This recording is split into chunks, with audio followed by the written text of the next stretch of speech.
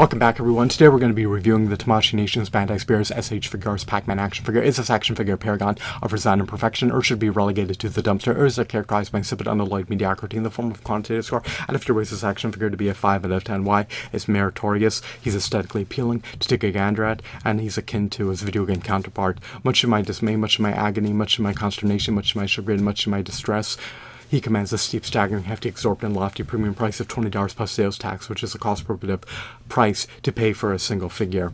His price is 250% greater than the price of an $8 Toby's Marvel Legends action figure, or 250% greater than the price of an $8 DC Universe Classics action figure. Stark contrast to an $8 Toby's Marvel Legends action figure. This action figure is devoid of a Build-A-Figure piece for meticulously detailed behemoths of a colossal 14 new 6-inch Build-A-Figure. Furthermore, unlike an 8 Toby's Marvel Legends action figure, this action figure is devoid of a comic book. So at the $20 plus sales tax price point, we should be receiving a multitude of figures consolidated into the package with this Tamashi Nation's Bandai Spears SH Figuarts Pac-Man action figure. Furthermore, in tandem with the aforementioned, we should also receive a myriad of Build-A-Figure pieces for a hefty, burly, bulky, sizable Build-A-Figure bundled with this Pac-Man action figure.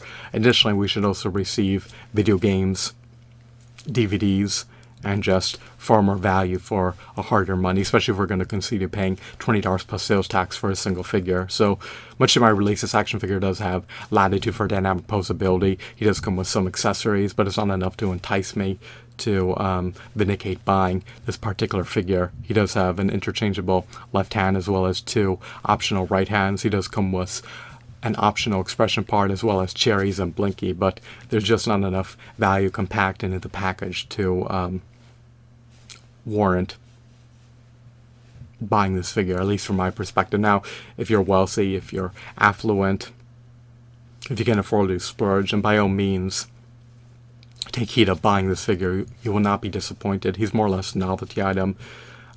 He will truly stand out. He has high quality shadings, high quality aesthetics, high quality textures, and he looks like he's ready and raring to enter the fray and pummel his adversaries to death.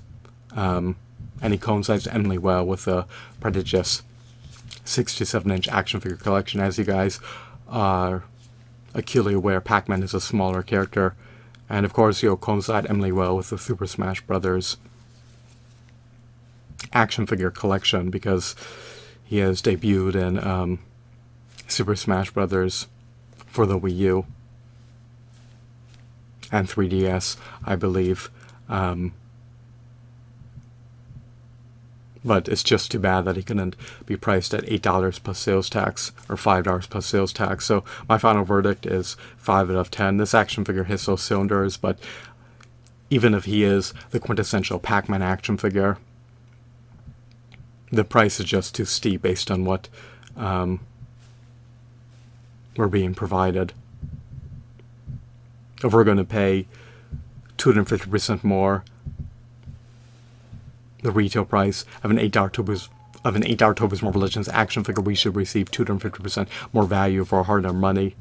And a single figure with a few accessories, even if it's a high-quality figure, is just not enough for me to vindicate, for me to warrant procuring this particular figure. So the price precipitously plunges to $10 plus sales tax or less, and I'll take heed of possibly buying this figure, but until then I'll just desist and abstain from buying this figure. If anything, the price is apt to appreciate over the course of time and not depreciate, especially if scalpers buy this figure and subsequently resell it on the second-hand market for outrageous, steep, lofty premium prices, which they have a proclivity to do.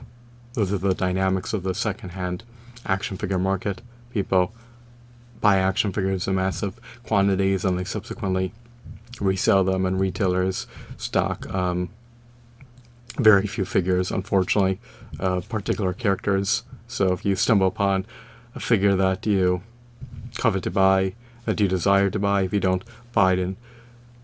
not buy it in a retail store, then you'll more than likely pay a steeper premium price in the pending future if you decide to buy it via eBay. are used on the second-hand market in person. Once again, I hope that you found this video to be intriguing, as well as enthralling and insightful. Have a blissful day. Goodbye.